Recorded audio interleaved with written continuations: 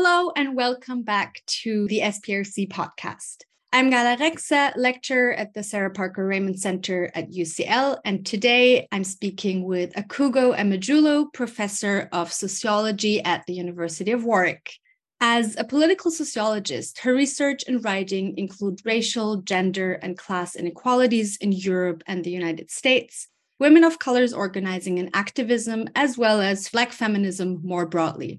Professor Emejulu is the author of Community Development as Micropolitics, Comparing Theories, Policies, and Politics in America and Britain, out with Policy Press, and the co-author with Leah Bassel of Minority Women in Austerity, Survival and Resistance in France and Britain, also out with Policy Press. And her most recent book is Fugitive Feminism, which was published with Silver Press just last year, which we will be discussing today. Thank you so much for joining me today, Akwugo. I really appreciate it. And preparing for today's session was so interesting and honestly a joy. So thanks for joining me. Wow, how nice. And what a nice introduction. Thank you so much for having me. I'm excited for our conversation.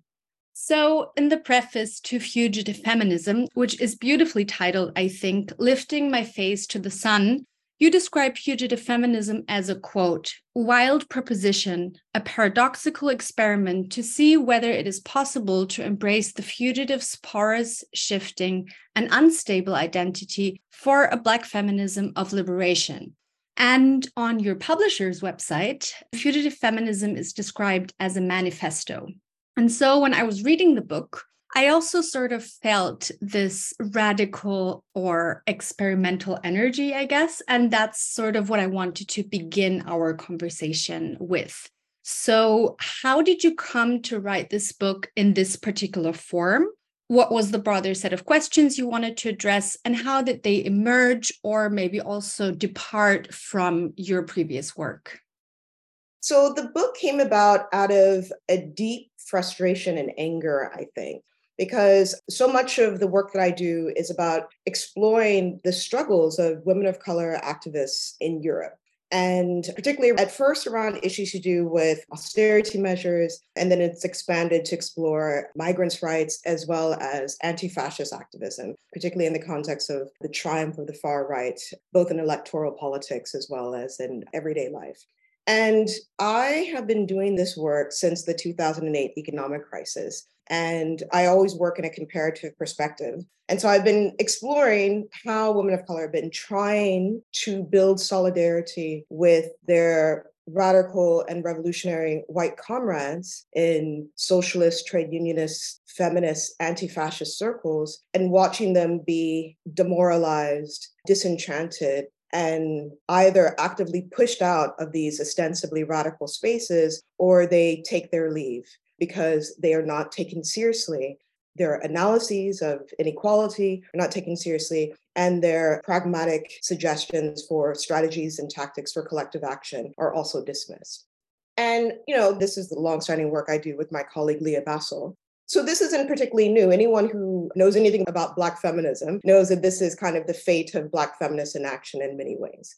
And I've been thinking a lot about how and why racialized women cannot be heard, and when they articulate their intersectional claims, that is seen as a threat.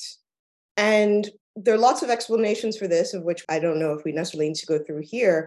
But I think there's a foundational problem of how these activists cannot be seen as equal members in struggle. And really what that means is, in a racial polity, in a context of the racial hierarchy, not only are they dehumanized, but they're not considered human at all. Because this can be the only explanation. Like, one of the strikingly similar findings that I have examined for 15 years in exploring women of color's activism. So regardless of migration context, linguistic context, you name it, it's the same thing. And so what is the explanation for this? And I think part of the explanation is that, in fact, these women are not considered human. So that's really where the book came from, is really trying to take a step back and look at some foundational concerns about what is going on with this empirical data, but also what's going on with the actual lived experiences of these activists. And in order to really think through these ideas, I think required me to take a step back from the usual way that I write. I mean, I think I kind of pride myself, and even in my academic writing, I'm not one who's using like the $5 word all the time, because I'm also not only speaking to academics, I'm speaking to activists themselves, I'm speaking to policymakers. And so part of that means that one has to write in a very different way anyway. So I was never one to write in a super fancy way anyway. Like, I'm very committed to writing clearly and directly. But for this book, it was important to even take a shift away from that way of writing, to be more speculative, to be more experimental as a way to think through these issues. And I think as well, because I'm a political sociologist and I'm a qualitative researcher, and I'm kind of wading into, the subfield of Black studies and a lot of theory, which, I can do theory, but I don't do this kind of theory. And so I think it also required something different from me in terms of how I'm writing. Could you say a little bit more about your approach or your different approach to writing in this book? So I'm interested really to hear a little bit about form, I guess, because it does depart from your earlier academic writing or like academic writing in general.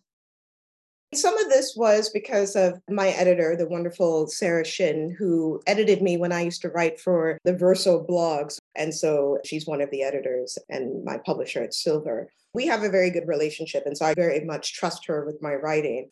And so I think she really did push me to be more experimental and fractured. I think I didn't go far enough for her liking. And it's also just because it's like, I tell her, I was like, I wasn't trained to write like this. I don't know. So this is probably like the edge of what I'm most comfortable with. And I think she probably could have pushed me further. But like, I was writing in the middle of the pandemic and stuff. And I was like, I can't take it. It's too much. It's too much change. I can't take it. So of course, Sarah has heard it all. So anyway, I think that's probably what it was. And I think that was very helpful because the first draft, even the second draft of the book, which was much longer and much more dense and certainly much more academic, even in my open style of academic writing, I think Sarah kind of came in with like a meat cleaver and was, quite brutal in the editing and cutting back. And it took me a while to accept the fracture. But I think the fractured and experimental nature of the writing was very helpful to convey my own ambivalence and hesitation. And so you see through the writing an unwillingness to go to certain places, an unwillingness to kind of close down arguments or conversations, but then that also maybe perhaps reflects the liminal state of the fugitive. Yeah, let's stay with that figure for a bit longer, because I felt like we have seen this liminal figure of the fugitive or the fugitive feminist in a lot of recent writing and theorizing in feminism, but Black feminism specifically. So, for instance, we met riotous Black girls and queer radicals in Saidiya Hartman's work. We are thinking against, I guess, linear time in Lola Olufemi's work and against the fixity of racialized and gendered categories. And then in your work, we encounter Phyllis Wheatley, the first Black American woman to publish a book of poetry, and Fanny Eaton, a Jamaican-born artist model who most of the listeners probably know from the pre-Raphaelite paintings they've seen at the Tate. So could you tell us a bit more about these two Black women and also what they can teach us about the figure, the minor figure of the fugitive, but also about fugitive feminism? I guess if we take a step back and say, if it is indeed the case that, as Hortense Spillers talks about how the Black woman's body is ungendered through a process of patriarchal white supremacist domination, then that helps us think through what is possible in terms of what it means to be outside of a stable idea of femininity, of womanhood. Of course, with Hortense Spillers' work and Sylvia Wynter and a lot of the key Black radical thinkers that I draw on, of course, pose this as a foundational problem. And there has to be a way to evacuate these genocidal ideas of the human so that we can inhabit humanity on different terms. And I say, yes, of course, but what would it mean if we kind of stay with this idea of being this other subject who is not subjected to these particular kinds of stable identities? And what would it mean to embrace this idea of liminality? What would it mean to embrace an idea of ambivalence and hesitation? Not as a way of saying, well, let's reclaim a different way of being a human, but say, no, no, no. What does it mean to stay in that state of insecurity, of instability? And that's really what fugitivity perhaps might offer, at least from how I'm interpreting it, right? Because there's a different kind of politics that is offered if we're not trying to reclaim an idea of the human. And I often say it's like, surely we want better for ourselves than merely the human.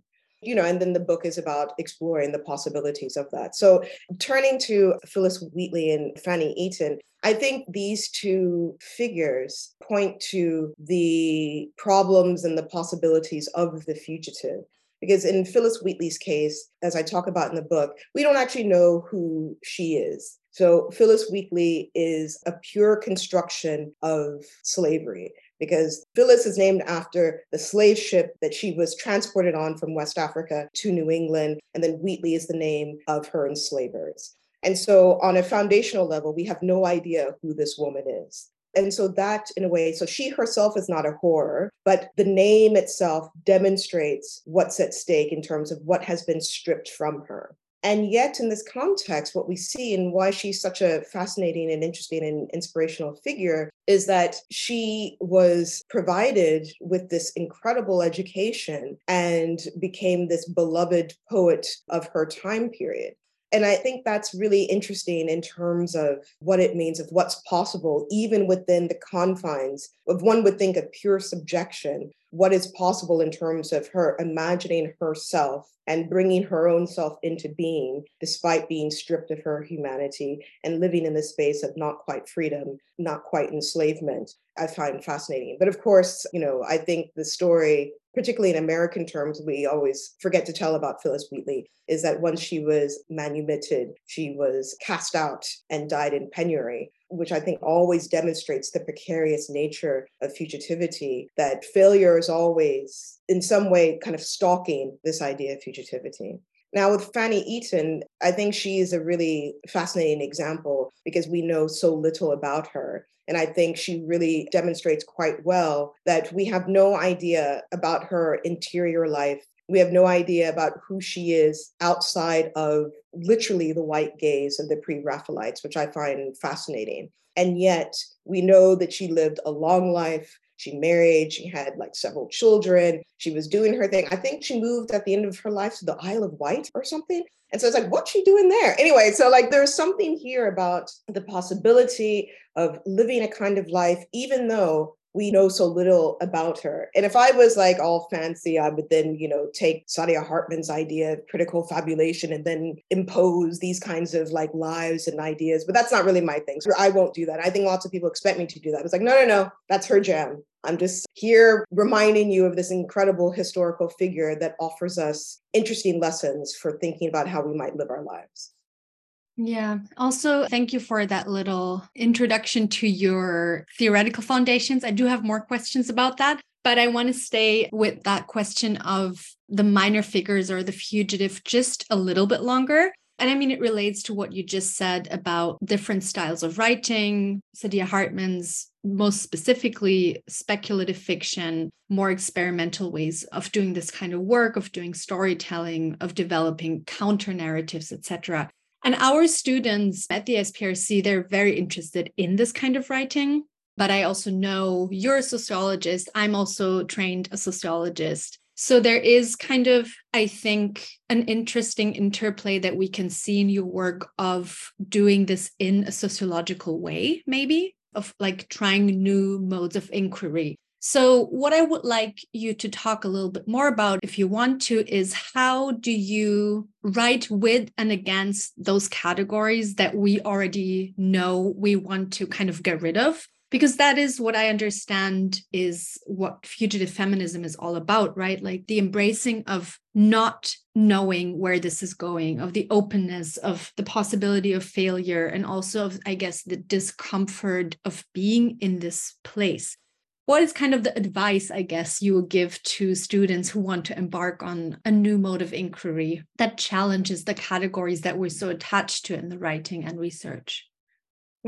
Oh, that's a good question. I mean, I guess for me, I don't know. I'm just not like writing is a creative process for me and trying to think through and kind of unlock an idea, but I'm not a creative writer, if that makes sense. So I think that's important to make the distinction. And I kind of am on bended knee, especially for fiction writers, because I can't do that. And I'm not pretending to do that. And so, how I approach these things is really in that Black feminist tradition of counter storytelling. When you seek to tell a story from the position of the most marginalized, when you are not seeking to occupy the center and understand that there is another story, another perspective, another way of being, another way of doing beyond the white gaze, underground, difficult to fathom, hard to find, then that in itself, that move is essential because that starts to break things up.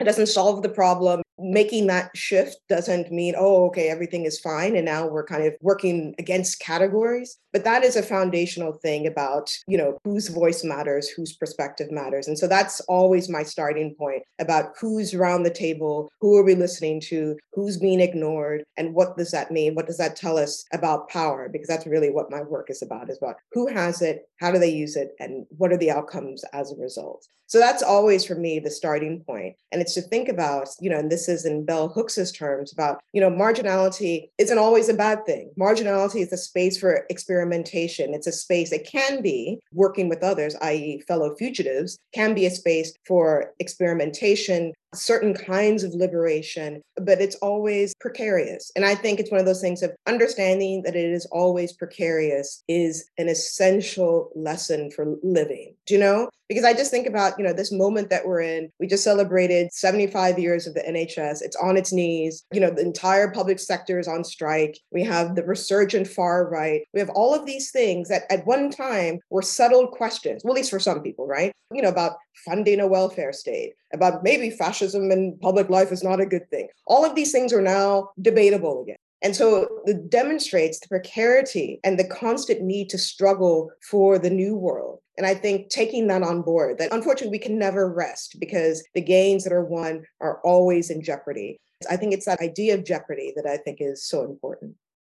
Yeah, that makes a lot of sense. And it also connects to, I think, the question of methodology that you also pose in the book. And specifically, you mention Indigenous scholar Audra Simpson's work as an important interlocutor to think through these questions. And Simpson proposes this idea of a politics of refusal that sort of refers both to our own right to opacity towards the state, towards the researcher, I guess also towards ourselves in some senses.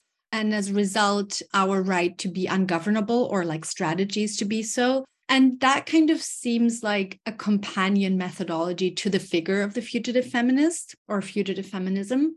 But it is also important in more practical terms when we do research with or about those who are always already outside of the category of the human. And you refer to that in the book. And I was wondering if you could share a bit about how you encounter or engage with this politics of refusal in your own empirical work, but also maybe in and through the figure of fugitive feminism.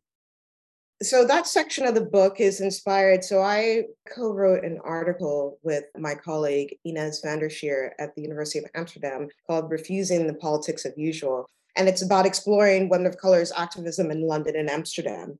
And I think from that project, that's part of this project, The Politics of Catastrophe.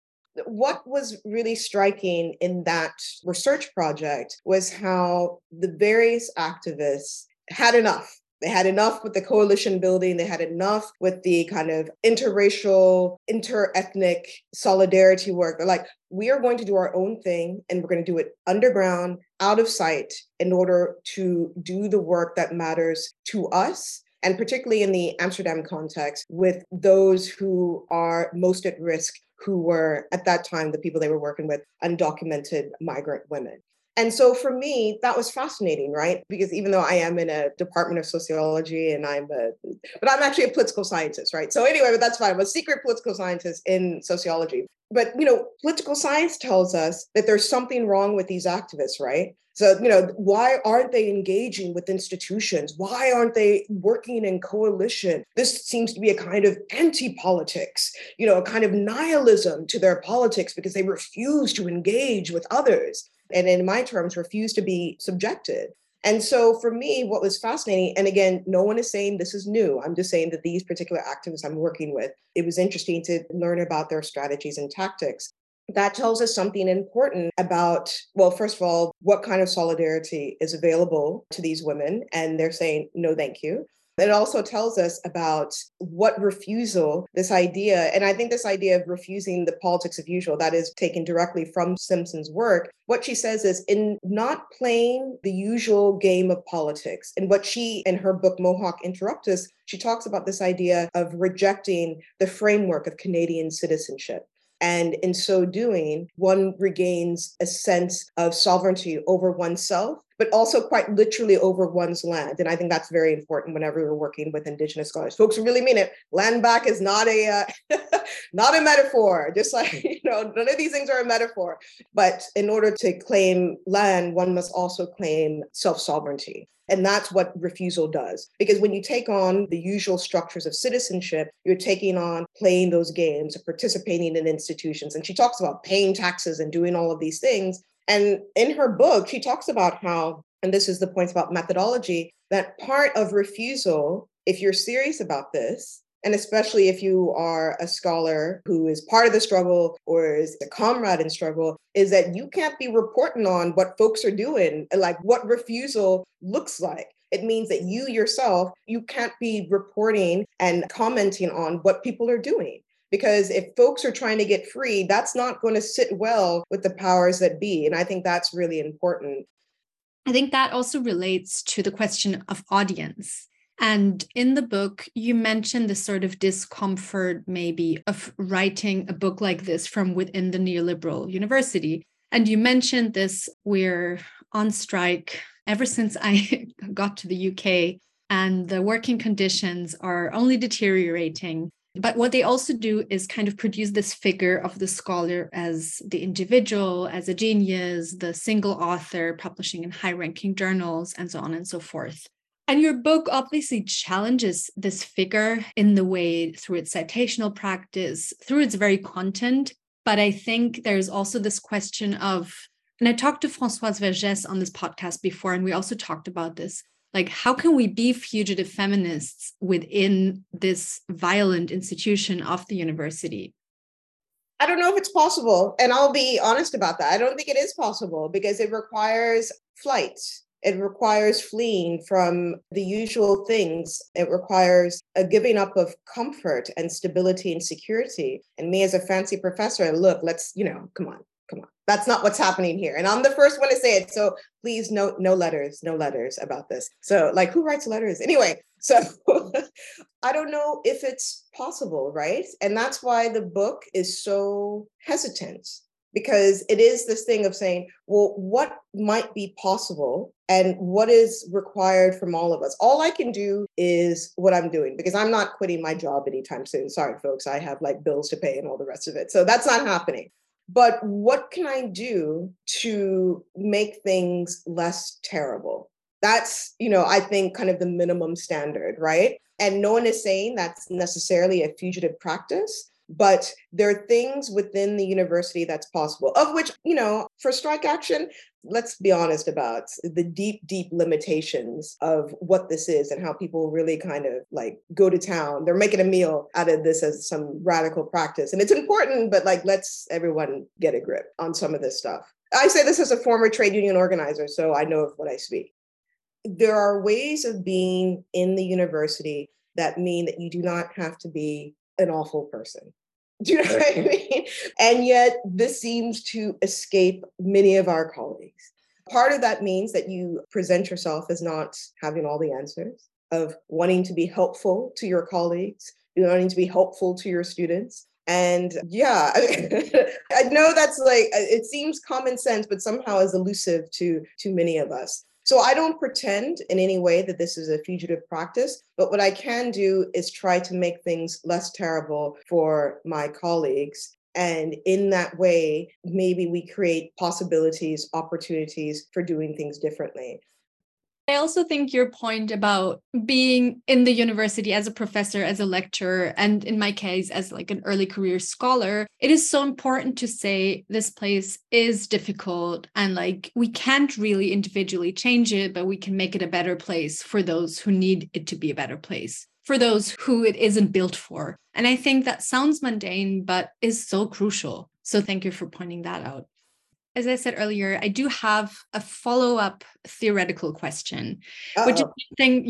which is something that I'm really curious to learn more about. So basically, it's about your departure from Winter. So basically, if I understand Winter correctly, she suggests reformulating the human as hybrid, as being nature and culture simultaneously to reflect the human condition to be an ongoing process of becoming and of transformation, right? So her counter-humanism is about different ways of living and being in the world and in relation with the world. And in the book, you write that you want to consider what if the human cannot and should not be reclaimed, specifically from a woman of color, but even more so a Black woman's perspective, right? So I'm curious to just learn more about your different route here. Perhaps put more broadly, how does a fugitive feminism differ from Winter's suggestion of a counter-humanism or her broader project of reclaiming the human? Yeah, I mean, I think for me, the departure is to say, what if we do not need this framework of the human? What would that mean? And how would that destabilize, but then also reinvigorate a politics of Black feminism, which is, of course, grounded in a politics of the human? And it really is circling back to saying, well, what would it mean if we cannot stabilize these ideas? Like, what would it mean that we live with ambivalence? That ambivalence is not something that we work through and step away from, but ambivalence is the mode of being. What would it mean to be in that in-between space of living with insecurity, which like quite literally people are living in insecurity at this moment, which is deeply stressful in social and economic terms? Can we not pretend as if that is a good thing, but say, well, what would that mean for our politics if we inject that kind of precarity into thinking about who we are and how we're meant to relate to each other in this world? And the stability, or at least a kind of temporary solace and stability, comes from our social relations with others. So I think Winter and I, we get to the same place in the end, but I'm not necessarily committed to this idea of the human, because I genuinely do not believe that this fundamentally construction of the Enlightenment, which was not built for not just Black folks, but almost everyone, it is exclusive of almost everyone. And that's the rub, folks, about this idea of the human. What would it mean if we could cast off the long shadow of the Enlightenment away from these ideas of categorization and domination and all of these things? Then what would be left? And then it brings in, because you're an environmental person, I'm not an environmental scholar, because then what would that then do to our relationship to non-human animals and the broader environment, right? So I think there are all these kinds of possibilities if we can somehow get away from this idea, this framework of humanity. But again, we're now like so far away from where I am most comfortable and like where my camp is. This is why the book is, I'm sure, foundationally like unsatisfying. So I'm like, who can say? I don't know. I'm just asking questions. I'm such a jerk. Honestly, I was like, I have no answers for you. I'm just, I'm the devil's advocate, just asking questions. So, but that kind of, it sits with the content. Like that is part of what you're writing about. So I think the form mirrors your argument or your questions that you're asking. So to come back to maybe where you feel more comfortable is maybe the end of the book, the last sort of chapter, your call, I guess, for community, for care, for finding other fugitives in a shared divestment from this category of the human, but also the sort of precarious and difficult struggle of finding joy in terror. I think that's how you call it, living in and with and through the circumstances that we're surrounded with. And you also already talked about from your other empirical work with women of color and Black women who are activists, how the kind of coalitional politics mainly fail, especially with white feminists, with labor organizers. So how, or if so, how can fugitive feminism be a tool or an invitation maybe for a broader framework of anti-colonial, anti-racist feminist networks of solidarity based on coalition or other modes, I guess, of shared fighting? I guess when people ask me this question, I always say, I'm in a bad place with this. And it's been a bad place for several years now. So as I mentioned before, Leah Bassel and I are writing this book called Precarious Solidarity. And we're talking about how the shift needs to be made from thinking about how solidarity or coalitional politics, how women of color fail, and to shifting to understanding how solidarity fails women of color, because solidarity is not possible in a context of a racial polity. And let me just be clear that this is not like an Afro-pessimist view. It's actually about taking seriously the idea of the racial hierarchy. And so given that the usual politics of solidarity, so it does not follow that simply because we are all women, that we all necessarily will see each other as equal members of struggle. Fellow feeling, particularly on the left, is not an assumption that can be made. It is something that has to be worked for and worked through. And that requires from us a different way of relating to each other, that simply being a socialist or a trade unionist or a feminist is nowhere and has never been enough for any kind of mutual recognition. And so there's a question here about rethinking ideas of solidarity that go beyond the usual categories, because the categories do not serve the purpose. This is what my work for 15 years has shown, that it does not do what it claims to do. And so a shift needs to be made, both in the ways that we're thinking about solidarity, but then also those categories by which we organize ourselves and think about ideas of collective identity, which then hopefully sparks collective action. And so what that looks like genuinely will vary from place to place, from issue to issue. And, the abolitionist feminists who are popular at the moment, they offer some examples of how that's possible, but there are also lots of problems with that. The long-standing Afro-feminist activism in France gives us some very interesting examples, but all of them are, of course, precarious. And so for me, it's one of those things about where I feel most passionate and interested is trying to link theory to practice. And this is really my departure. And the next step for the next book is to say, here is the challenge of, if we are not human, what are we? And what is made possible by not being human? And then saying, okay, there are people literally right now doing this really interesting work, and how can we learn from them? I have some ideas, from some of the most recent work on refusal, on countering loneliness. There's some interesting stuff that folks are doing. And now the question is about trying to link these things together, because, the folks who are really engaged in the theoretical practices of fugitivity is very interesting, but no one is speaking to anyone, right? And I'm always interested in saying, this is great, but what do people on the ground think? How do they live this, or how do they reject this? And for me, that's the most interesting thing, that we can have this conversation, but I'm interested in what activists think about these ideas. Thank you so much. So we can look forward to your new projects where you will be thinking these questions further, practically, Yes. linking theory and practice. Thank you so much for this conversation. I think we reached the end of our time. So thank you so much. Thank you, Gala. I really appreciate it. Thank you for listening. For more information about UCL Sarah Parker Remond Centre, find us at ucl.ac.uk/racism-racialization, or follow us on Twitter at UCL_SPRC.